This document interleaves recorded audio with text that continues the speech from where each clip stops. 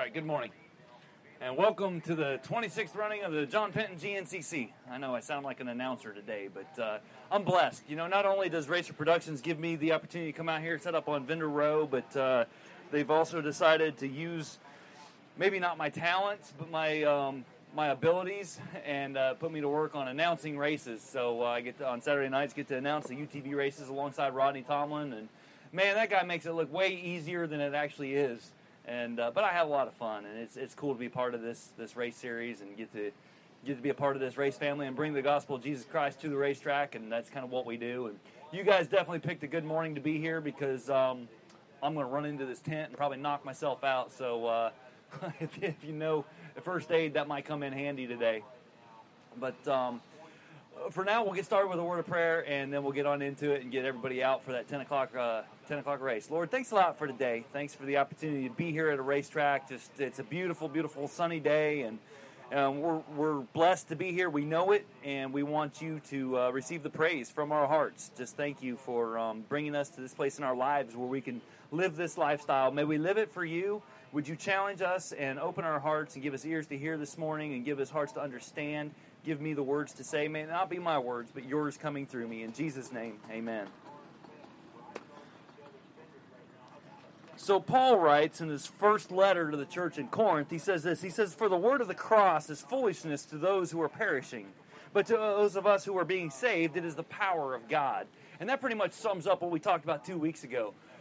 Why is it bad to be a Christian? We talked that in 51 countries, at the last count, in 51 countries, it is illegal to be a Christian. You're not allowed in North Korea, not allowed to have a Bible. If you're caught with just a Bible in North Korea, you and your family up to the third generation will be sentenced to a prison labor camp. And that's modern-day 2015 North Korea, communist North Korea. Vietnam is still a communist country, not allowed to be a Christian there. Iran, Iraq, Syria, Uzbekistan, several of those Middle Eastern countries, not allowed to be a Christian. The punishment can be up to death. There's a Pastor Saeed Abedini in Iran right now, has been sentenced to 8 years in prison, and they've transferred him to a harsh labor prison where he's probably going to die. He's not going to come back to the United States. He's a U.S. citizen, and he's been sentenced to 8 years in prison in Iran for being a Christian. We say, wow, it must be terrible to be a Christian. But those of us who have been saved, it's the power of God in us because we recognize there's a problem in my life, and it's called sin. I can't get to God. I can't get to heaven based on my own merits because I'm a sinner. I'm the one that comes and does exactly what God tells me not to do. I'm the one that ate the apple in the Garden of Eden at the very beginning of time. Yeah, I know it was Adam, but through Adam, sin came to the whole world and death by sin. And so we have this problem of sin. And Jesus came to solve that problem for us. And of course, when Jesus was on this earth, he talked about things like love your enemies and pray for those who persecute you, which is completely opposite of what we think we ought to do. I think that if somebody's giving me a hard time, I ought to punch them in the mouth. But Jesus says, turn the other cheek. And what is so offensive about the message of the gospel that you would have to die for it? And yet, even here in America, where we are the land of the free and the home of the brave, we see that Christianity even comes under attack here in America. There was a bakery out in Oregon that refused to bake a cake with a pro-gay marriage slogan on it, refused to bake a cake for a same-sex marriage, and they were sued. And the people that sued won, and the fine was so steep that they shut down the bakery.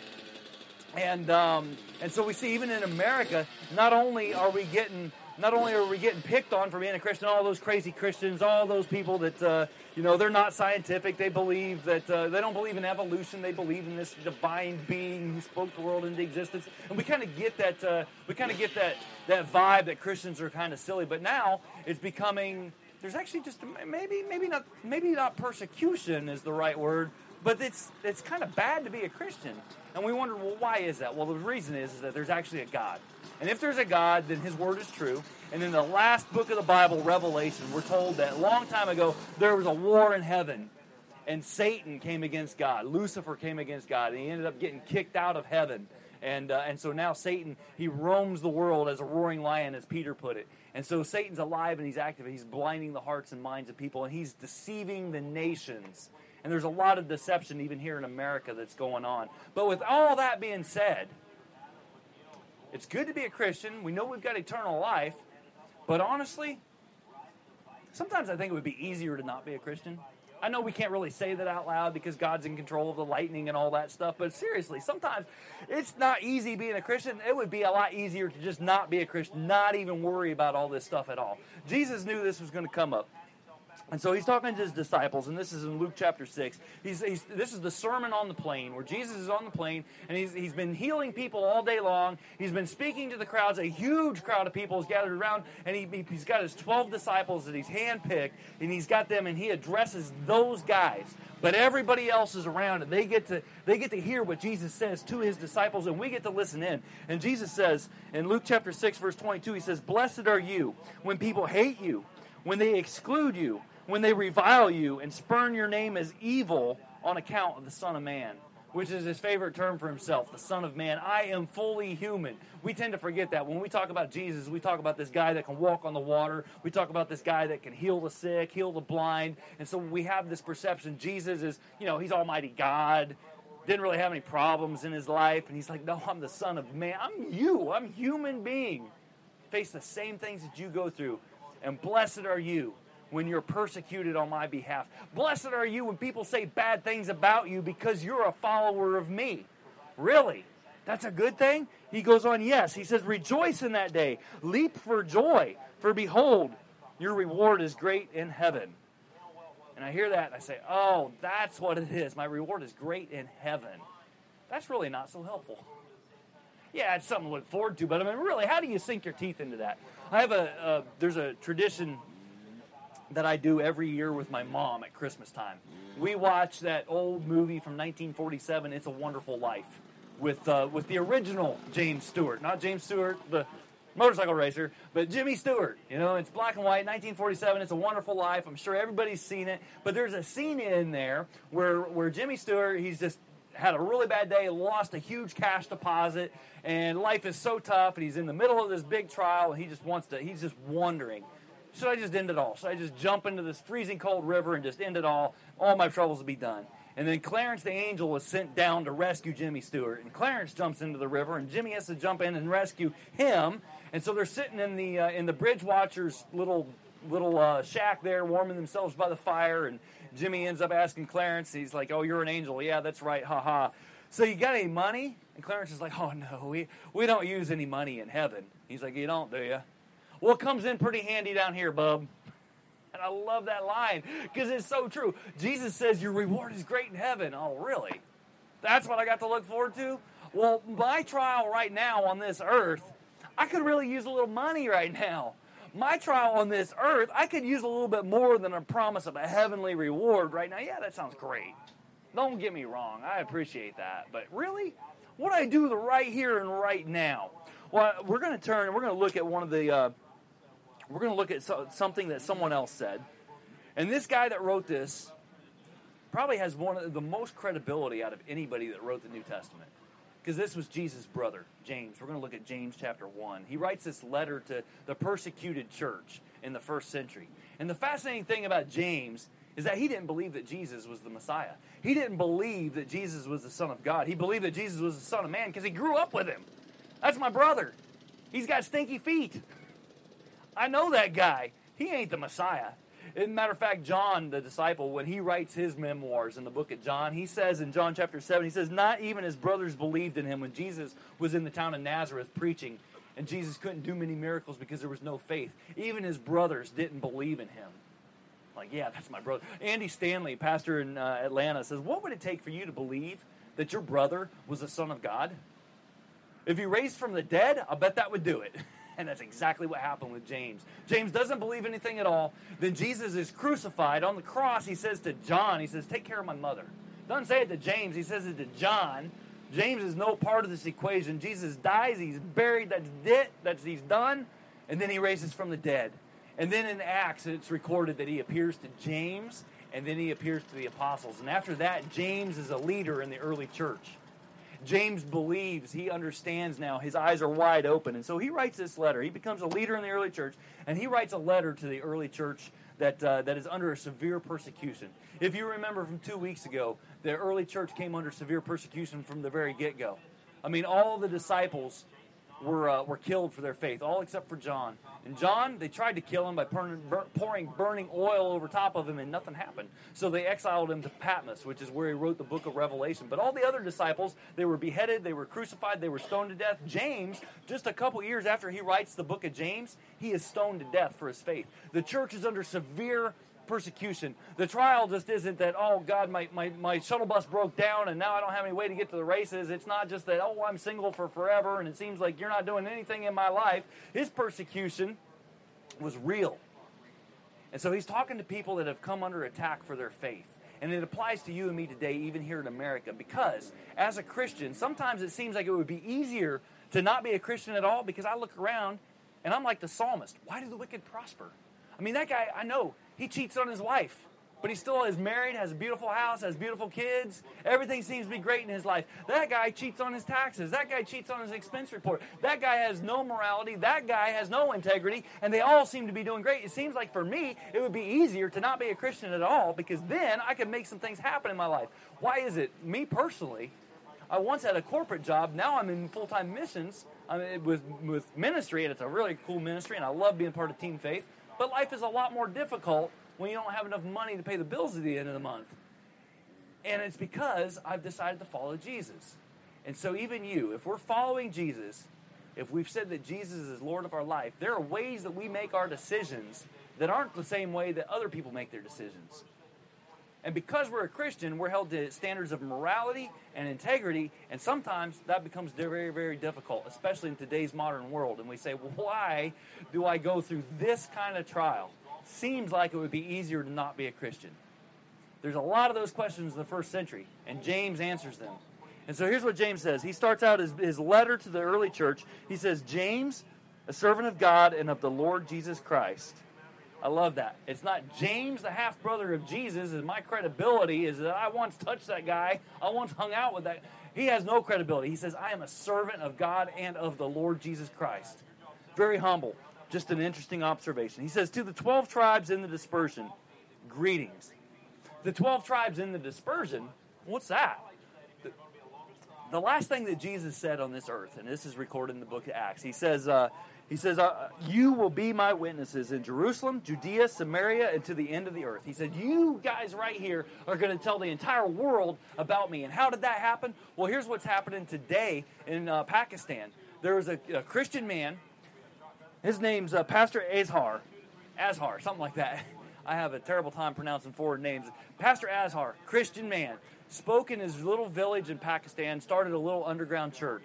Because of that little underground church, he was introduced to an imam in the same town, Imam Rashid. Ended up leading Imam Rashid away from the Muslim faith and into faith in Jesus Christ.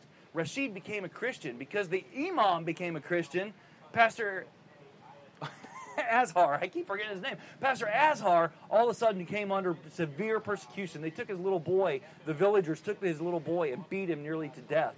And because of that, Pastor Azhar had to flee for his life. In order to protect his family, he had to round up his family, and Voice of the Martyrs, which is you can find them at persecution.org, is an organization that goes into the Middle East and into anywhere where the gospel is restricted, and they help set up underground churches to tell people about the love and the hope that we find in Jesus Christ. So Voice of the Martyrs helped Pastor Azhar relocate to a different village. In that different village just this past year, on Easter Sunday, Pastor Azhar could not keep his faith to himself, because it was boiling out from within him. He started another underground church. On Easter Sunday this year, 200 people came to that church. 5 people got baptized. Of course, because of that, word got out, and so he came under persecution and threats again. The Sunday after Easter, there were 10 people at that underground church. And Pastor Azhar is in fear of his life yet again, and the story continues. But that is the dispersion. Because he preached the gospel in this village, and because of persecution, he came to this village, and now the gospel is spreading. That's exactly what happened in the first century church. And so James, servant of Jesus Christ, speaking to the 12 tribes scattered across the world because of the dispersion, here's what I tell you.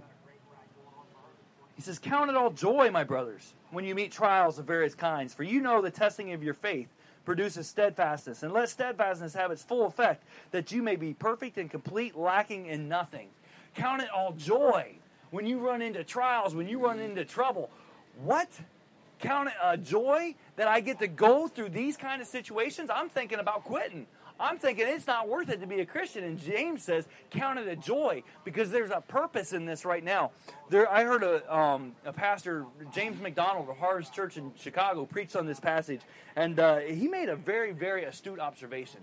Count it a joy. Joy comes from God.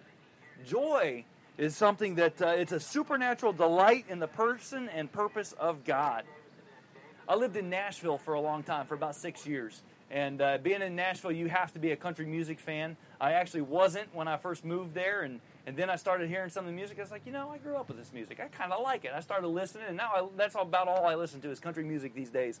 And in Nashville, there's the Bobby Bones Show on one of the radio stations, and he's syndicated, so you can listen to it from about anywhere.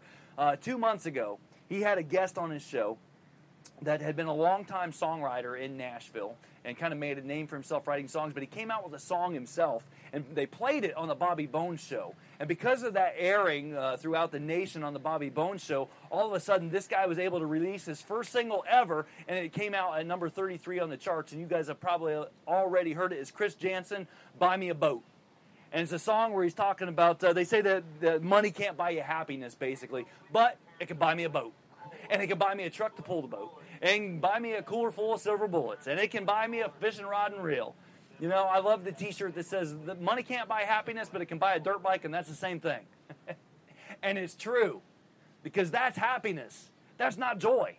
Joy comes from God. Joy is something that you can't take away. Happiness is something that we get for the moment. Happiness is when you stand on the podium after winning a race. Happiness is when you do life on your own terms, and I'm single, and I've been looking for the right one for a long time, and because I'm a Christian, I don't get to go out there and just hook up with the next thing that comes along, but that would be happiness, and I know that because I've tried that back in years ago.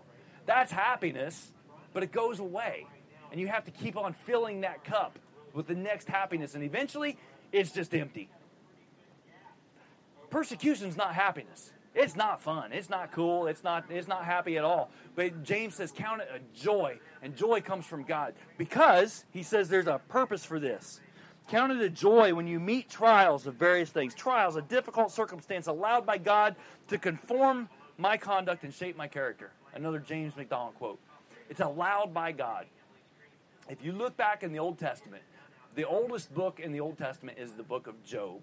It was written before Moses wrote Genesis, Exodus, Leviticus. Before he wrote the first 5 books of the Bible, there was the book of Job. The book of Job is about a guy who lived, we believe, before the time of Abraham. Job was a wealthy man.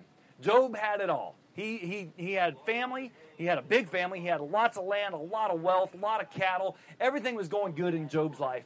And so we get to peek in at the beginning of the book of Job. We get to peek in at a story in heaven where Satan comes up to heaven and comes before God and has a little conversation with God and says, your servant Job down there, it's no wonder that he likes you. Look at him. He's got everything that he could ever want. I'll bet if I took it all away, he would curse your name. And God said, well, that's fine. Well, I'll take that bet. You're going to regret it. That's Charlie Daniels.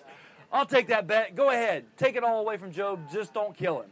And so the story goes on that Satan starts taking away Job's health, takes away his wealth, takes away his family, takes away everything. And Job is just going through the biggest trial you could possibly imagine. And he's always wondering, God, where are you? And what is going on here? And his friends are like, well, Job, maybe you're not holy enough. And Job's like, no, man, I haven't cursed God at all. I don't know what's going on. Job finally comes to the conclusion, I think maybe God made a mistake. I don't know what's up here. And at the end of the book, God comes down to Job and says, Job, I'll answer all your questions, but you got to answer me this question first. Where were you when I laid the foundations of the world? Where were you when I scattered the stars across the sky? And Job's like, I don't have any questions anymore. And God goes on, where were you? And just keeps on going. Job's like, I am so sorry.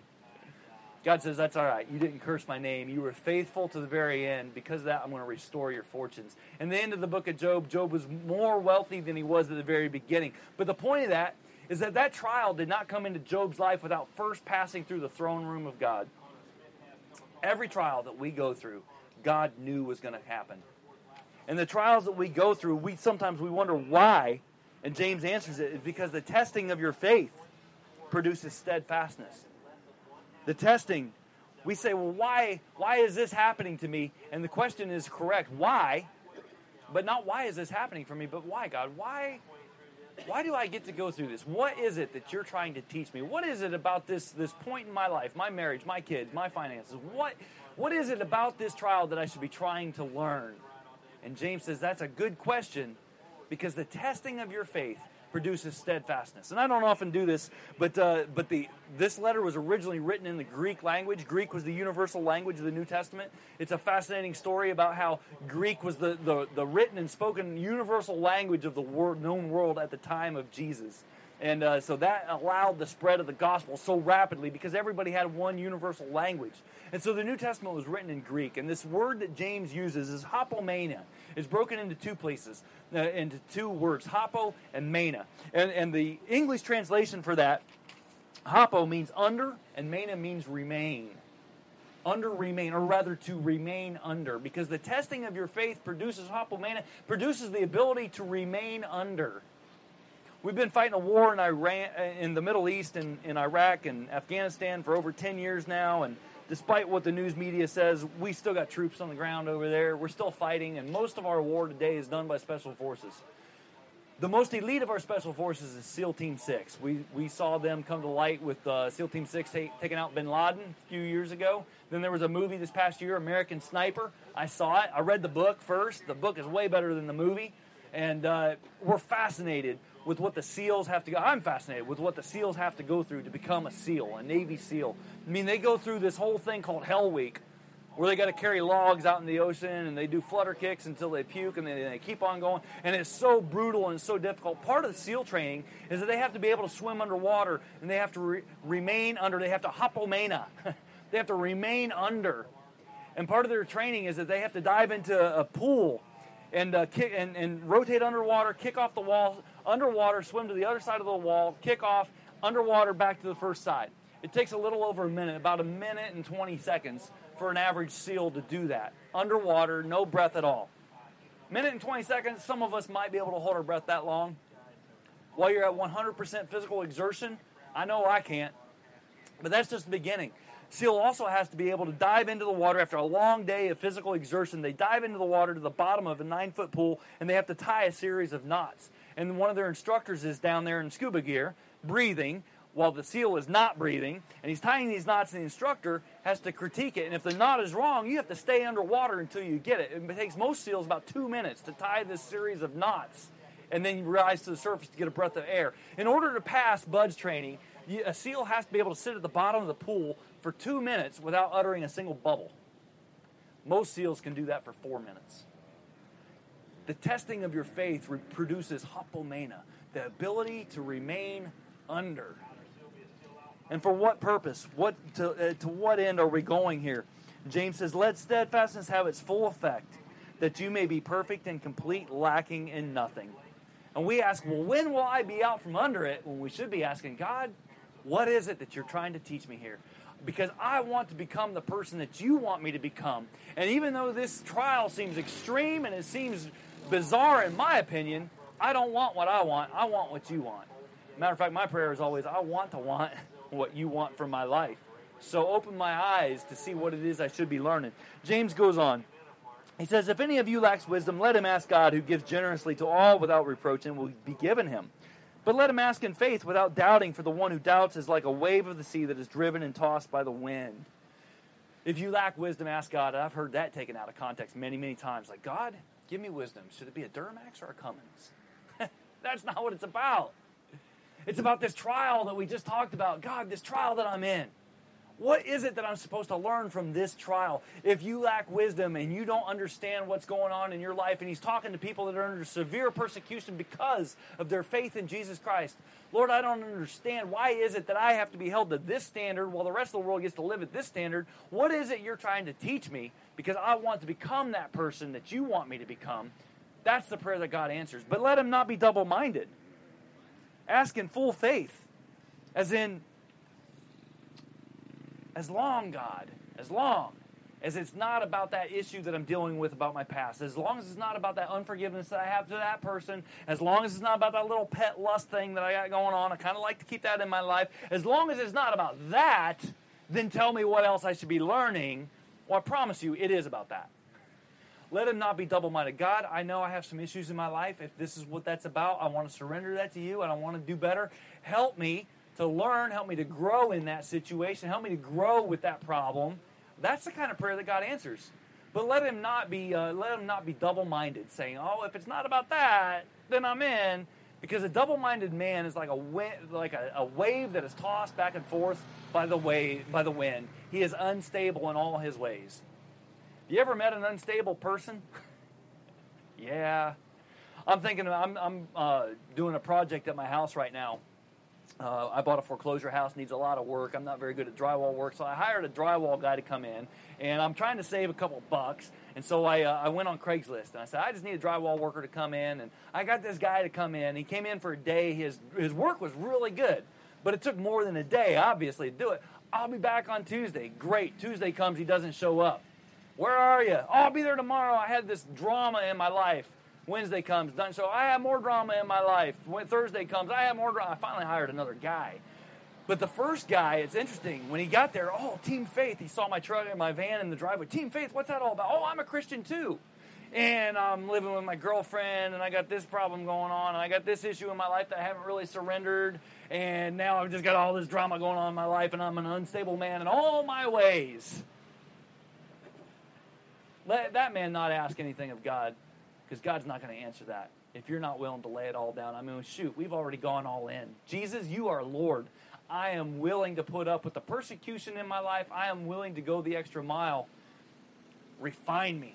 Job, in the middle of his trial, said, when I am refined, I will come forth as gold. And we all know what that is, because when you dig gold out of a mountainside, it comes with a bunch of other minerals. And what do? We burn it. We put it to the flame, we put it to the fire, and we take out all that dross, and we're left with pure gold. And Job says, when I come through this, I will be as pure gold. And that's exactly what James is saying. And the bonus, as Jesus said, your reward in heaven is great. And we can't see that with our eyes right now, but what we can see is that this trial that I'm going through, this difficult circumstance, I know, God, that you can use that for good in my life. Romans 8:28. God causes all things to work together for good for those who love him and who are called according to his purposes. I'm not one of these that says that God's up there pushing all the buttons in life to make this happen, to make that happen, but bad things happen to good people and bad things happen to bad people. Only God can use all of that and bring it together and use it for good in our life. But we have to let him. And the trials that we face, we can count it a joy, not a happiness. We can count it a joy. Because God's doing amazing things in our lives. He's doing life-transforming things in our lives so that he can use us, not just to change our life, but to shape the eternal kingdom and to shape everybody around us. That's the beauty of a trial. And that's why when we're in the middle of it, we can say, all right, God, I'm excited to be here. Because at the end of this hell week, I'll be a SEAL. You know, should I give up being a Christian? Is it easier to not be a Christian? No way. That's like saying it's easier to go into war if I'm fat and out of shape. That's like saying it's easier to go into a 3-hour endurance race if I've never stepped foot on a bicycle, if I've never gone running for a mile. No, it doesn't work that way. You want to do amazing and incredible things in this life that have eternal impact. Embrace those challenges. Embrace that trial, because God's working in you and through you. Lord, thanks a lot for this morning. Thanks for your word. Thanks for your half-brother, James, who finally got it and put words together that made sense that we can understand. We thank you for the trials in our lives. Pray that you go with us, give us understanding of why those trials are. Not that we would question you, but that we would question, what should I learn from this? Be with us today on the racetrack. Keep us safe. Bring us back together in 2 weeks of snowshoe. We love you. In Jesus' name, amen. Thank you guys, and have a great race.